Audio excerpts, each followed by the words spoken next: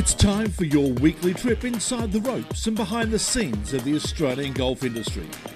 Welcome to another episode of the Australian Golf Show with Tiffany Cherry and Mark Allen. Welcome to a fantastic show we have lined up for you. Tiffany Cherry alongside Mark Allen as the summer of golf continues in Australia. Many of our players on the international circuits are teeing off as we close out the back nine of January. Marco, what's caught your eye? G'day, Tiff. Plenty caught my eye this week. But, it's hard not to have a look at Annika Sorensson playing golf again. Not in the main tournament, in the celebrity event, but still, she won the playoff. I think she won the playoff. I want to talk a little bit more about that with Martin when he comes in, because they had this wonderful celebrity tournament on the LPGA Tour. Yep. And you always hear the macho fellas saying, they're playing off two and they'd be able to beat the girls on their golf course. They're all these ex-sportsmen playing off two, and very, very good players. They were left for dead. I mean, they're absolutely dreaming if they think they can hang with the world's best lady players. I mean, they are. Yep. But to see Annika in that, even just hear her name again, actually. She's a wonderful, wonderful person. And don't forget, Kari is playing again this week. I'm so excited to see that. You got two superheroes of the game, both putting their hand up and kind of playing. Kari's obviously this week. Annika in was Florida, last week. yep. But that to me was fantastic news to see those guys. Thomas Pieters is impressive. What an impressive player he is. I hope he plays more in America. That's my thing. You've got all this talent. I know your European Tour Store Award. It's the World Tour these days. You probably want to support that. But really, you want to go and test yourself against the best as often as you can. That's where the points are. That's where you get a real sense of how good you're going to be. I'd love to see Thomas Pieters over there, but there's a kid called Victor Hovland.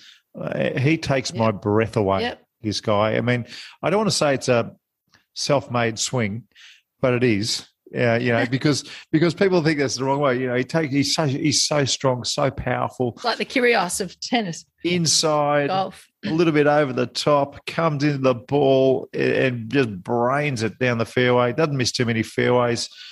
He is fast becoming one of my favourite players to watch. So even though he didn't win over there, he had a triple bogey early in the final round, just watching this kid play, I don't know, he's only got 22, 23. Just watch out. I've got a feeling he might do something very, very special down the track. Hey, and speaking of young rising stars, 24-year-old Karis Davidson. She won the Drummond Golf Melbourne International, and comes off the back of her fourth placing in the WPGA and looking good for her rookie season on the LPGA. That's just a momentum builder. I mean, honestly, to see Karis at Latrobe Golf Club this week, and she was challenged on the back nine, and just for her, to after 9 pars in a row. So quite often when you're a pro and you have 9 pars in a row and you can just feel a little bit of heat, the girls are getting a little. You just go, okay, my next not par has to be a birdie. If it's a bogey, you can't help but think, what's going on here? What's going on? Come on, don't lose it. She made the birdie on the 10th hole and the way she went. Well, on the EQ school, just on that one, she had she came back from 5. She was 5 over, I think it was, to even par and to actually just manage to get her card, which is amazing. Her mental strength is pretty impressive. You're not kidding. Golf can hurt you mentally. I mean, you even see the best players. Here's a great example. Cameron Smith sets a tour record on one island in Hawaii. The very next week, he misses the cut. So, if you don't get off to that good start, it is hard to fight your way back. Karis is just showing us just how tough she is, golf tough. Really good. Anthony Quayle coming back to the Queensland PGA. Yep. Nice to see the big names supporting our tour. $36,000 jumps into his account. Well done to the Queensland PGA. It's really important that if you're a professional money, you win decent money when you win. Yep. So, again, the Australian PGA combining with Golf Australia, good things are starting to happen in the space. Karis won $7,500. Not the biggest purse, but it's something. It helps her going over to the States. Anthony Quayle and, the players that finish second, third, fourth, they get decent checks. Yep. And believe me, it's so important as a young professional, even as an old professional, that you've got money in your back pocket. There's nothing worse than playing this game with money pressure, even when you're playing well. And you start winning events, you want to be comfortable. And thankfully, the more prize money that's been pushed into these tournaments is really going to help develop our players for when they get overseas. Hey, just on that too, we mentioned it last week, but Karis Davison was also one of the headline players in the Athena, which is the TV show designed for television on Fox Sports and KO, coming up 26th, 27th of Feb. We've got 10 of the top female rising golfers in Australia, and two who aren't professionals will be given they'll be chosen next week, I think. They'll get the nod from the WPGA. It's a great concept, so we get to see her before she goes over, obviously, to the States, which is really exciting. Yeah, well, look, Karis, for everybody, it's a new name. We'll be following her. Hopefully we see her on the TV. You get some early starts going well, and we'll really get to know this young superstar with a lot of talent. So fingers crossed. Like I said, she's a superstar here, but it is hard. Once you get over into northern hemisphere tours, you're a little fish again. She's going to be a little fish over there, but hopefully you get off to that good start and anything can happen. Hey, have you ever thought about designing a golf course? All my life, but no talent. No talent. I think I know what is good. I can't draw, but I know who you've cherry-picked this week, and believe me, I am his number one fan. This kid, I mean, honestly, if you got a golf course in Australia and you're thinking about getting anyone to have a look at it, you would only think of one name, and that name is? Mike Cocking. And guess what? He's an artist as well. Yeah. All right, he's coming up right after this. Marco, I'm super excited with our cherry pick guest for this week, and you know who he is, and I know how excited you are to chat with him. He's the rising star of golf architects in the world and also a Victorian amateur golf champion. It's great to have Mike Cocking from OCM, which consists, of course, of US Open winner Jeff Ogilvy and Ashley Mead, joining us. Mike, welcome to the show. Hi, Tiffany. Thanks very much for having me. I'm going to ask you the pretty easy, straight-up question. How did you get into designing golf courses? No, it's a good question. I guess when I first kind of got into golf as an 11-year-old, I took a pretty deep dive into it. I guess, I read about it. I liked reading about the old courses and the old players, and then that kind of naturally led to design. And I used to work in a golf shop, just like a part-time job. It was one of the Drummond stores in Frankston as a 15-year-old. And my boss, Michael Ferrone, I think it was at the time, who is the pro down at Mornington, he had Tom Doak's book, The Confidential Guide, which was a unique book at the time. It was kind of pre-internet. And he took a pretty sort of no-holds-bar look at golf course design. He was pretty ruthless, which at the time you never really saw those sorts of reviews because they were usually sort of puff pieces in magazines and things. And that kind of opened my eyes to design, really. And from there, I got better at golf. And when I was playing, around the world, I would kind of search out these different golf courses that he would write about to see what it was all about. So that was kind of where it began. Tell me this. When I was a kid, I used to draw little things on paper as well about my golf holes. But I've seen your sketching. Now, your sketching is new, next level. I mean, it's as good as sketching as I've ever seen. And so tell me this, because pretty much everything you're touching at the moment is turning to gold. But I want to know, I reckon the art form, you might be able to draw something, but how do you get that beautiful picture to look the way you want it to look? Because you're going from 2D to 3D and you're using tractors, and it's not like you're using your hands to mold some clay. Well, yeah, I mean, we're lucky to have a great team behind us for starters. I mean, we've got a number of shapers, I guess, the guys that actually operate the machinery. Jason McCarthy, one of the guys, we've worked together for 20 years. And so you do develop an understanding and a great relationship between what's a concept sketch and what's put on the ground. Plus, you need a bit of license to be able to tweak things as well. You might have an idea in your head, but as it starts developing, maybe trees have to be removed or you're pushing a lot of dirt, it might sort of slightly change from the original idea. So, and I think you need to be able to roll with that. You don't want to be too wedded in your original concept if there's an opportunity to improve it. Yeah. So that's kind of one of the keys with how we work is, I guess architects that are very plan-based will typically do a detailed plan, give it to a contractor, and maybe visit a couple of times. But you end up being basically stuck with the plan. Whereas if we kind of work with a concept and spend so much time in the ground that if there's an opportunity to make it better, we take advantage of that. So you're always trying to improve the product, if that makes sense. I want to just touch back on your artistic talent, Mike. Your parents, I believe, were art teachers or artists. Yeah. And so that's obviously given you a great grounding. But how does your art and your talent translate into designing courses? And also, I believe people can buy your artwork as well. Yeah, they can. I don't sort of advertise it too much, but I've got a website, I guess. And I like to dabble and do I'll do the odd course guide or painting or what have you. I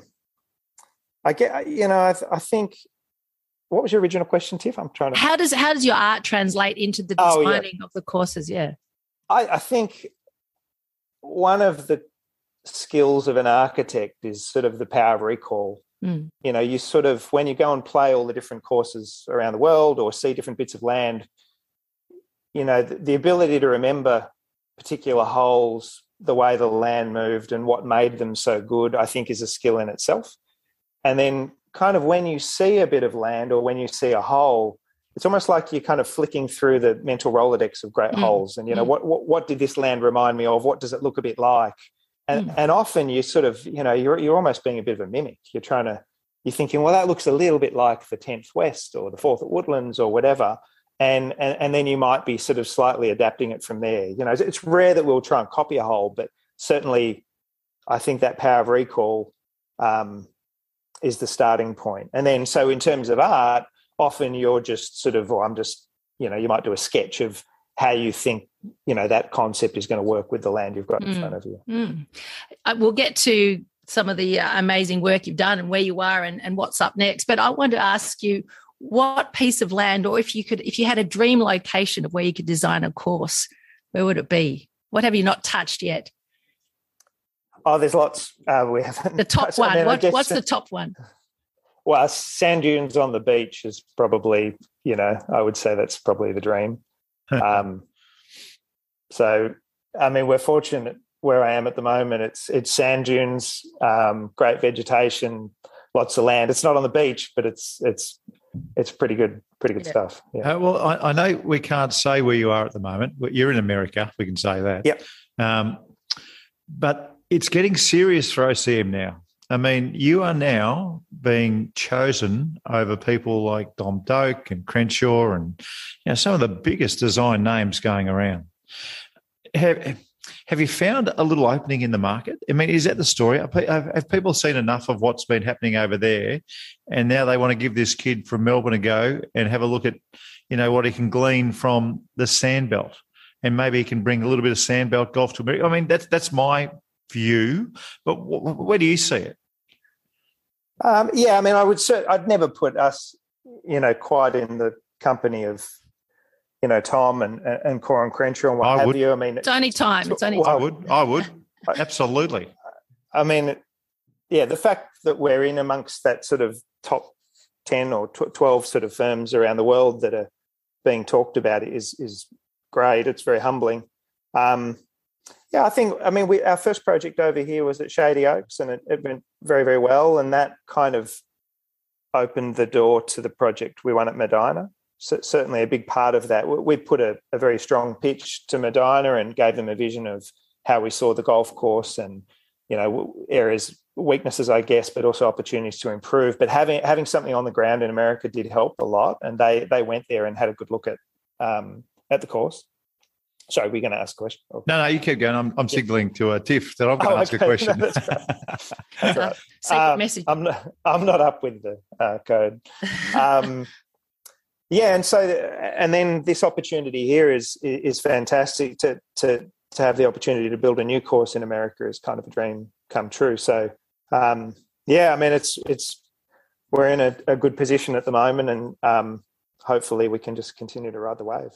So tell me, I mean, obviously the Shady Oaks, I mean, people who don't know Shady Oaks, it's famously Ben Hogan's golf course. So it's a huge name over in America. And you got to use, you designed his paddock basically. There's a very famous tree where he used to practice under, and he turned that into a short course. On the strength of the short course, you got the big course, and just, the reviews started to come. Then you got Medina. That's yet to, you haven't. I don't think you've pushed any soil over yet, as far as I know. Haven't. So, how would you describe the way that your courses will look? Is there a certain look, or is it just completely, Because the reason I say that, because Jack Nicklaus golf courses have a look. They just do. Yeah. And some of the old Trent Jones courses, they have a look. And they're two guys that are very, very different from what you and Crenshaw Core and Tom Dirk do.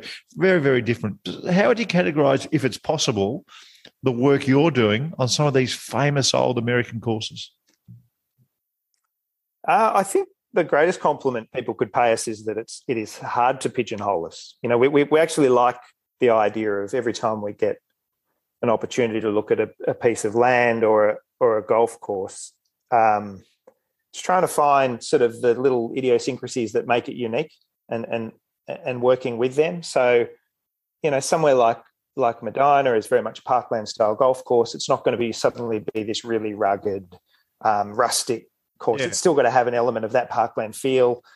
When we do work at Kingston Heath, I mean, what we actually really try hard to make it not look like a new work. We want it to look old. We want it to look like it's always been there, and that it's not obvious that we've done any work at all. I mean, we're not trying to create something there that's obvious that we've built it.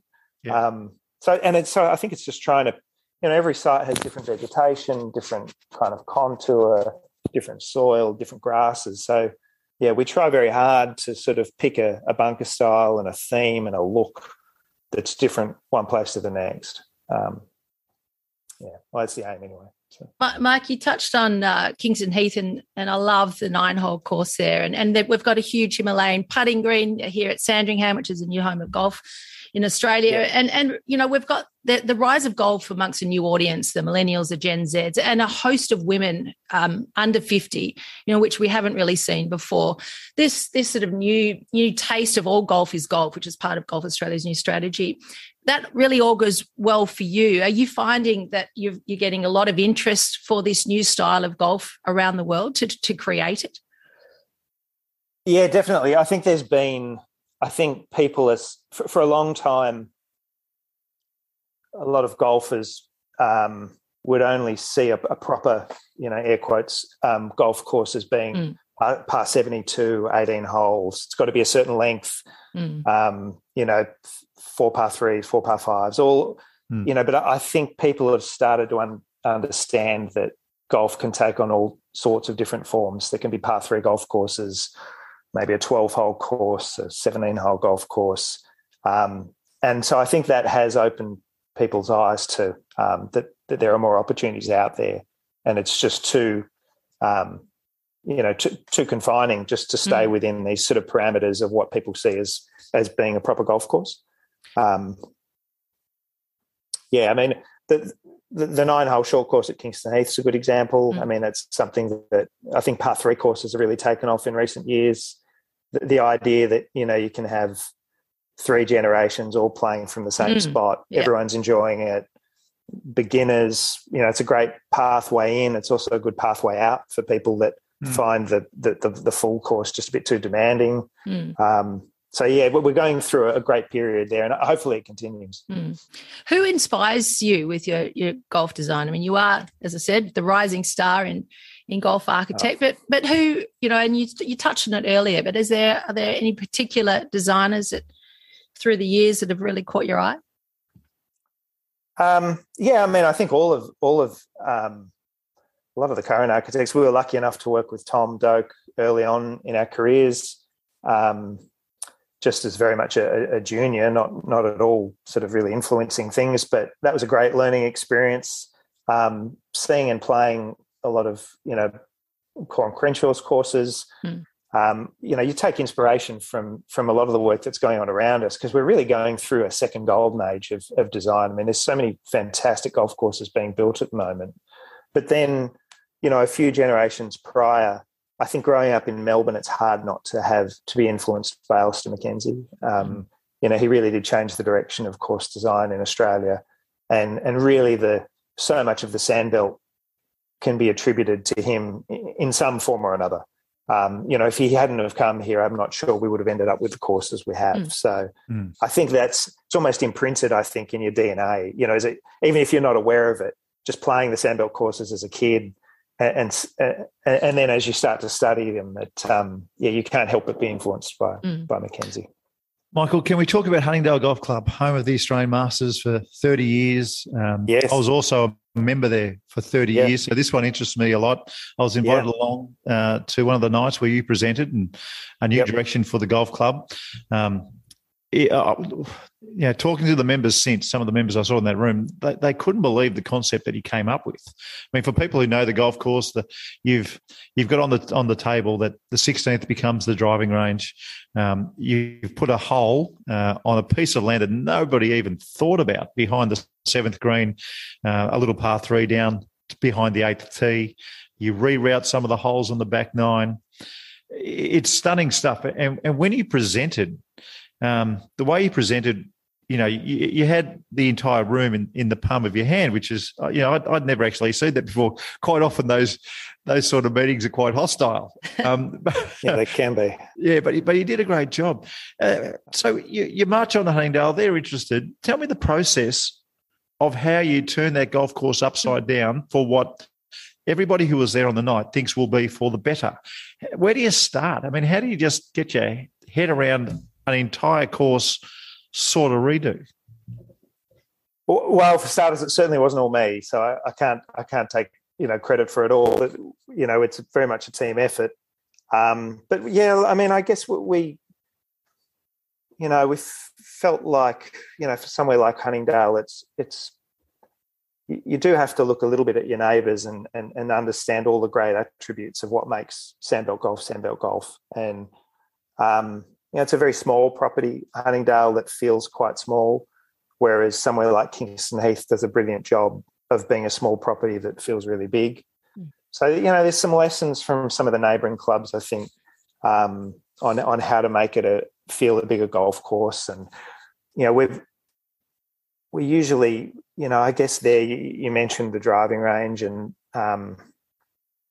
we felt as though that area in front of the clubhouse probably the driving range detracts from that area, and that whole sort of northern end of the golf course. And I guess there's two different feels to that course as well. There is the older style greens and bunkers and sort of that's all on the ground, which is some of the original Berryman work, and then some of the newer work, which is just different. So there's not a cohesive style to the golf course. So I think the more times we walk it and understand it, I mean, we knew that course really well anyway. A lot of it was about coming up with a cohesive style. There's some elements of restoration there. It's kind of an interesting history of that course, in that Charles Allison, who was a fantastic designer, he was involved at Pine Valley, built 20 golf courses in America. He was a partner of Harry Colt. He designed it from England. He never saw the site, and then Berryman kind of built the work and made some changes. And it's interesting looking at some of his early plans. We thought there was some opportunities to actually implement some of his ideas. Then there's quite a few holes where we think they're very good holes at the moment, and we're just tweaking them. And then there's the area that you sort of suggested at that northern end, where it's probably a bit more of a major work. But yeah, we're really excited about it, and certainly the feedback from members has been great. I think everyone's, Huntingdale, for so many, like people our age, it represents the golden age of golf in Australia. It was Greg, it was the 80s. It was such an amazing period, and it was an incredible tournament. I think everyone's excited about sort of seeing somewhat of a return to that, the Huntingdale of old, and even though it is a slightly modified course. So it's we're really excited about it, and hopefully it'll continue on as we hope, and can start construction.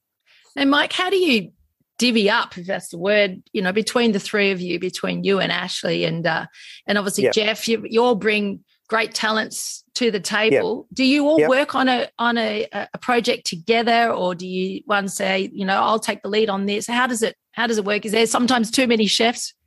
Yeah, no, that's right. It doesn't work if you're trying to all have equal input, I think. So usually Ashley and I are probably a bit more hands-on on the ground. So we'll typically divide the projects 50-50 in terms of who's the lead. Yep. But then Jeff and whoever's not the lead, you kind of edit each other's work. Yeah. So we're all involved in the design phase early on.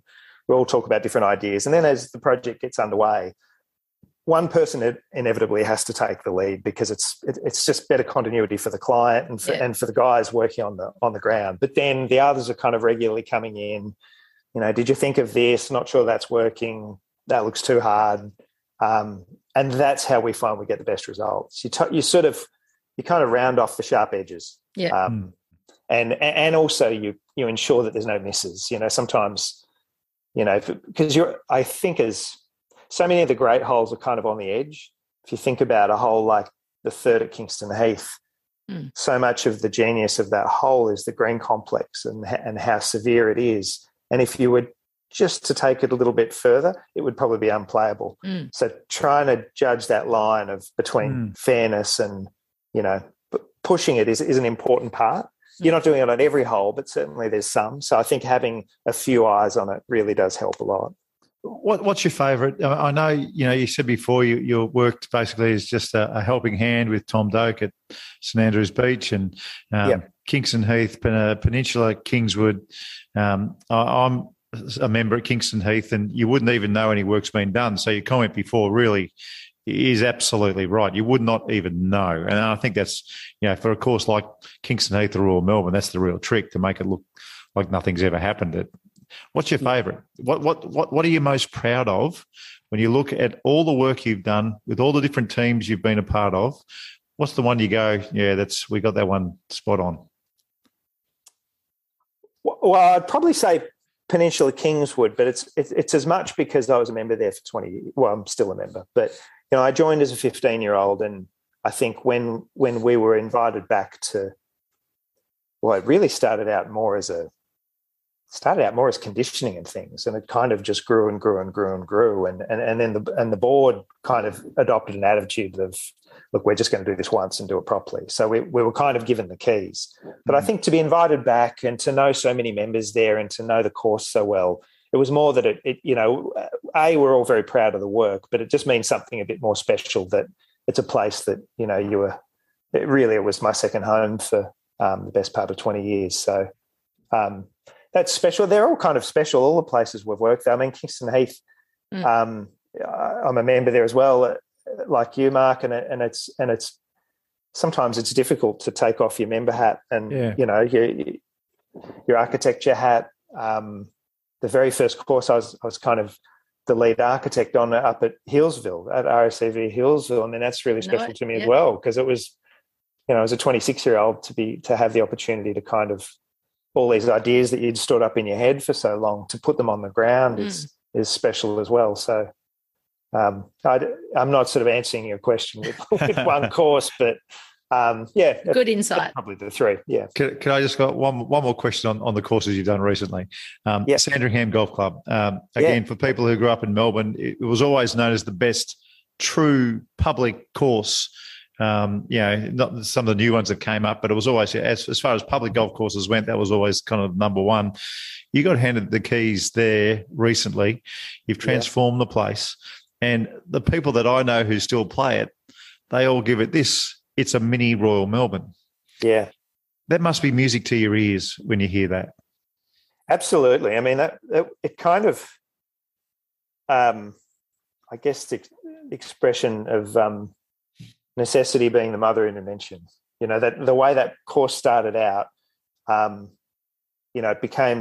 was touted as the home of Australian golf, I guess, and to do that they needed a fairly large footprint, which got rid of the original first and ninth. So all of a sudden there was a question of, do we try and build, 12 holes or 13 holes, or do we keep with 18, but they're much shorter holes? And I think that the client was keen on the 18 holes.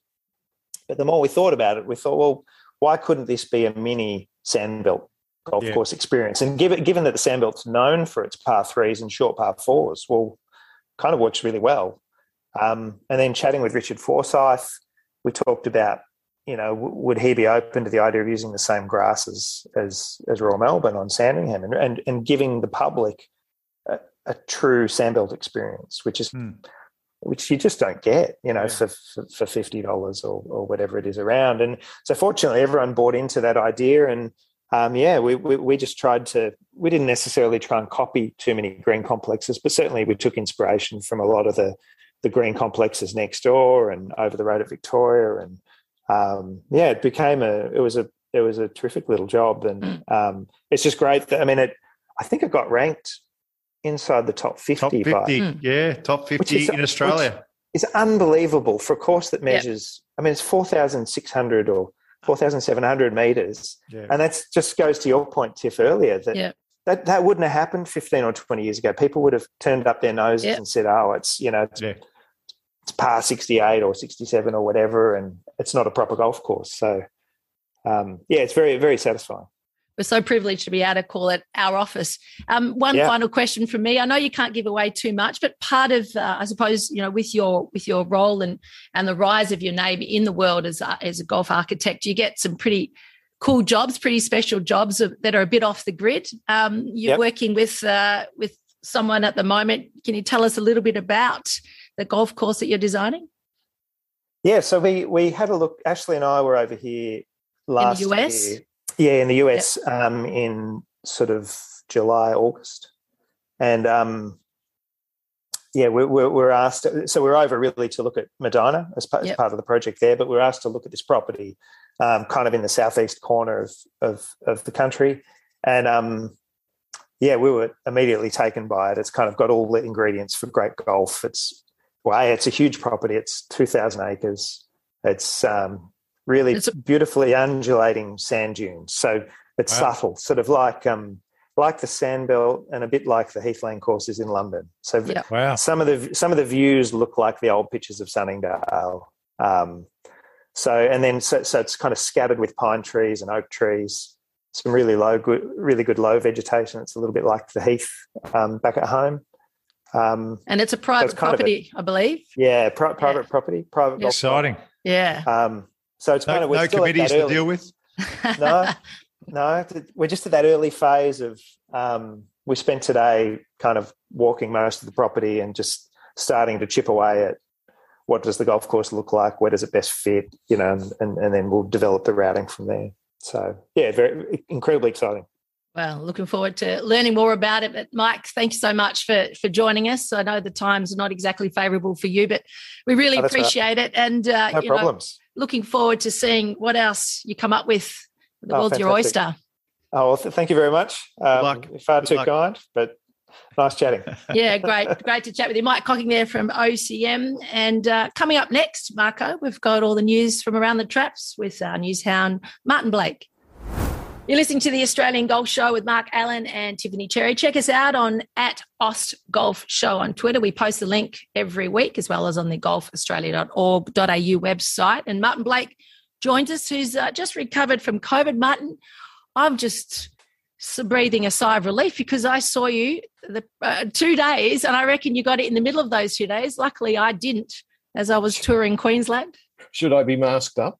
Well, you were masked up. You were very good, and you kept cleaning your hands. I'm just finishing a week's isolation, and that's not much fun either. But how crook did you get? It gave me a fair whack. Actually, I had a terribly sore throat and not much energy, and a bit, as they call it, brain fog. Although a couple of people have said to me, "You've always got brain fog," but I'm not sure whether it was any different. But I certainly had brain fog, I'll say that. But I'm back on deck now. We've got it's a big time because we've got, post Christmas we're rolling back into tournaments. So next week, as we speak, it's Thursday. Next week is the TPS Victoria event at Rosebud. The following week's the Vic Open at 13th Beach, and the week after that is the Jared Lyle Tribute TPS event up at Cobram Barooga. Yep. So there's a lot of golf actually going on. Yeah, it's a really, really exciting times. And hey, speaking of COVID and recovering, Kari Webb's playing this week. She revealed that she had COVID over Christmas as well. Interesting to see how she actually plays on the back of that. Yeah, I think that I did. A little birdie told me that Lucas Herbert's had COVID recently, and I know that Adam Scott had it last year. So, look, from that week at the Australian PGA Open at Royal Queensland, there were a number of staff went down. We had a writing team of 3, and all 3 of us ended up with COVID. So, obviously it became apparent there was a couple of players dropped out. Steph Kyriakou had to drop out because she did a positive test. Sarah Kemp had to drop out. So it is part of the world that we live in. We have to live with it. It's difficult. Everything's difficult. But, what are we to do? We just got to keep ploughing forward. I was really fascinated with your chat, guys, with Mike Cocking, who is, as you called him, a rising star. I mean, we're talking about a rising star on a world scale, not just Australia. So the Golf Australia magazine, there's several. There's not just one lot of golf course rankings in Australia. There's a number of them, but the Golf Australia magazine is quite a well-known one and a good one. And they came out for 2022 just recently. And I just wanted to touch on that because it's the usual suspects up near the top. So obviously Royal Melbourne West is number 1 again. Cape Wickham in Tassie or on King Island is number 2. But there are a couple that jumped out at me on what you thought about this. So Yarra, which is actually my club, so I'm biased in this, but Yarra has traditionally been somewhere in the 30s on the Australian rankings, and they didn't get in the rankings last time because they were being redesigned by Tom Doak and his company. They're at 17, which that is a big jump. That's a big kick for Tom Doak's redesign of that course. Can I tell you what Tom Doak has done there is transformed the golf course from a golf course that was, for most members, hard to get around as far as looking for golf balls. He's turned that into a mini Royal Melbourne. And every time I drive through the gates at Yarra these days, I think it is just amazing what he has done and just to simplify. I think committees for a long time, they were planting so many trees. They had this little thing in the back of their head that every hole had to be their own little world. Right. You couldn't see any part of the golf course. Yeah. But now that he's opened up the golf course and he can see all this beautiful, green complexes all over the place, it adds to the product. And the Yarra has benefited. 17, I think it's spot on. Yeah. Hey, for the uninitiated, how do they rank a golf course? I know, no doubt there's many parameters. They have a panel, and then they put parameters in place. Now, the Golf Digest magazine does one as well, and they didn't do one this year. They chose not to, and they've explained that with COVID, people couldn't get around to the courses enough to really do it properly. That's what they said. But Golf Australia magazine chose to go ahead and do theirs. Interesting on the point that you made, or Mike Cocking made, about ranking of non-traditional courses. Sandy Links came on at 51. Boogle Run, which is the short course at Barnbougle, which I've never seen, but apparently I've never seen either. That actually got it ranked at 38 in Australia, even though it's not a full 18-hole course. Lonsdale Links, which has been redesigned by Cocking Mead, comes in at number 29 on debut. That's another one that jumped out at me. One of the things I disagree with, I think Cape Wickham is an amazing golf course. I disagree with it being number 2 in the country. And I think what they should do, because they talk about playability, they talk about course condition, they talk about design, they talk about being able to play for all levels, all these sorts of things, which I think is right. I think they should actually talk about playability day to day, because every time I go down the Barnbougle or Cape Wickham, I don't want to play because it's an 8 or 9 club wind. So I get that the clubs are on the cliffs and they're beautiful and the design's fantastic, but I think they've got to add in there. You want to play this place every week or something like that. Yeah. It's a course that you want to play week after week. So that's what I mean about the parameters. Like, what are they? Well, I think that one should be added, because I think if that was added, then I think you would find that some of the other golf courses that are great to play every time you tee it up. You know, like you go to the. I'm going to throw in New South Wales. I'm going to throw in some number of the 9 New South Wales. Yep. I'm going to throw in golf course Royal Adelaide, some Lake Carron up in Perth. These sort of golf courses, you put your name down every single Wednesday and enjoy yourself. Yeah. But if you put your name down every single Wednesday at Cape Wickham or Barnbougle, I mean, every time I've been down there, my buggy is blowing over. It's a horrible experience, and I've actually got to go out the next day to have a look at the golf course to try and appreciate what they've done. So I think that I think that should be thrown in there somehow. That I think you made a very fair point there. So this year's top 10 for Golf Australia magazine: Royal Melbourne West, Cape Wickham 2, Barnbougle Dunes 3, Barnbougle Lost Farm 4. I feel like that's a fraction high, but that's just an opinion. Yep. Kingston Heath 5, very low in my opinion, should be higher. Peninsula Kingswood North, number 6, possibly should be higher. Royal Melbourne East, number 7. The National Gunnamatta course, number 8. I feel like that's too high. I think the other courses at the National are better. Yeah. New South Wales, number 9. Victoria sneaks in at number 10. Here's a few that aren't in the top 10. These are really great golf courses. Metropolitan. Both of the courses at Cape Shank, the National Cape Shank, so the Moona course and the Old course, fantastic golf courses. Royal Adelaide, not in the top 10. Kooyonga, not in the top 10. Karrinyup, not in the top 10. So it's a hard school, isn't it? It's a very tough school. But like I said, I mean, you've got to have in the back of your mind that it's a place that you'd like to play often, once a week. That should be in the back of the mind. So it's places like, Cypress, Pine Valley, they tick those boxes because it's not often that windy. The times I've been there, they're not. So have that in the back of the mind. Like I said, those courses, 2, 3, 4, 2, 3, and 4. Quite often you get there and it's a day you just don't want to play. Did you notice, Tiff, that Rod Pampling's son Sam won an event in America? This is big. No, I didn't see this. Marco pointed this out to me this week. Sam, he's in the 15 to 18 age group in a high school tour type event. It's an all-American tour called the All-American Tour. So it's his first win. So Pamps, who's just gone on to the senior tour and still playing very well, lives in Texas. He very proudly put him out on Instagram the other day. There's quite a lot of golf around, as I mentioned. Kirsten Rudgley and Jaden Ford won the Avondale Amateur last week. Marco, you would have played that event probably. Yeah, a long time ago. Yep. Kirsten Rudgley, who's probably the best female amateur in Australia right now, out of Perth, Mount Lawley. She's got an invitation to play in the Augusta Invitational later this year. So, wow, that makes her one of the best in the world. So. What an opportunity! So good, so good. I didn't know that, Martin. That's fantastic news. The New South Wales Amateur is on this week. So Josh Greer from WA and Sarah Hammett from Queensland won the medals from the stroke play section. That's down at Shell Cove and Wollongong. And I wanted to mention that the Vic Open, which is only a couple of weeks ago, Sue O is actually going to come back and play. She's in America playing this week.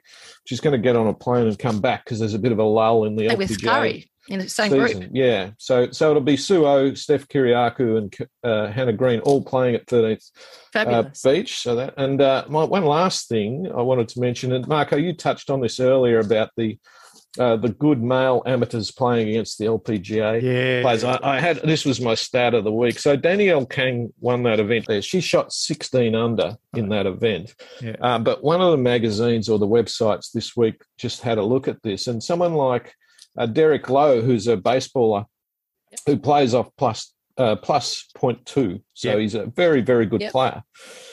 He shot 7 over par. So he's 23 shots behind her. I love this. Marty Fish, who is a tennis pro who is now a very good golfer, he actually has a handicap of plus 2.8. Yeah. He shot 18 over par for 4 days. So he was 25. What's that? 34 behind Daniel. Yeah. And they play off the same tees. So they weren't playing off same the tees behind same setup. Tees. So I think it was a wonderful thing that they've done over there, and dispels a lot because, the people you see on TV, they are so sharp, and they'd leave these amateur fellas behind. Absolutely. It's great. All right. That's all for me. Thank you so much. Look after yourself. We'll see you at work maybe next week. Good on you guys. Thanks for that. Out of quarantine. All right. And Marco, we've got your Marco's masterclass coming up after this. Well, Marco, I've put a few of your tips to the test. I was playing at Bargara Golf Course up in Queensland on the southern tip of the Great Barrier Reef with my dad last week. And, geez, it looked beautiful. But I'm desperate for more. So what have you got for us this week? Okay, so I had a good look at Thomas Pieters. And also I'm going to throw Victor Hovland in this little bracket as well, who's freshly in the top 5 in the world, Victor Hovland. Keep watching him. I said this earlier in the program. I'm such a big rap. But one of the things I've always spoken about trying to get some power is to get the shoulder turn. It's the horsepower in a golf swing. When you watch these guys do it versus when I try and get amateurs to do it, there's two different things happen. They can make the shoulder turn, but all the weight jumps off their left foot very early. So when you're trying to get your left shoulder past your chin for right-handers, opposite for lefties, when you're trying to get that left shoulder past your chin to create turn, to create horsepower, make sure weight doesn't jump off the left foot early. Because what happens, a lot of people, they'll focus on turning the shoulders, turning their back, getting this horsepower that I'm talking about, and then all their weight jumps off the left foot. They start swaying all over the place, and it just doesn't make sense. Yeah. Yes. So just watch the big guys on the TV, the big guys and the big girls. When they make these huge shoulder turns, the weight doesn't come off the left foot until later in the backswing. It's very, very important. But big shoulder turn, short swing, it is a recipe for accuracy and power. Righto, I'm off to the driving range, and I'll catch you next week. See ya.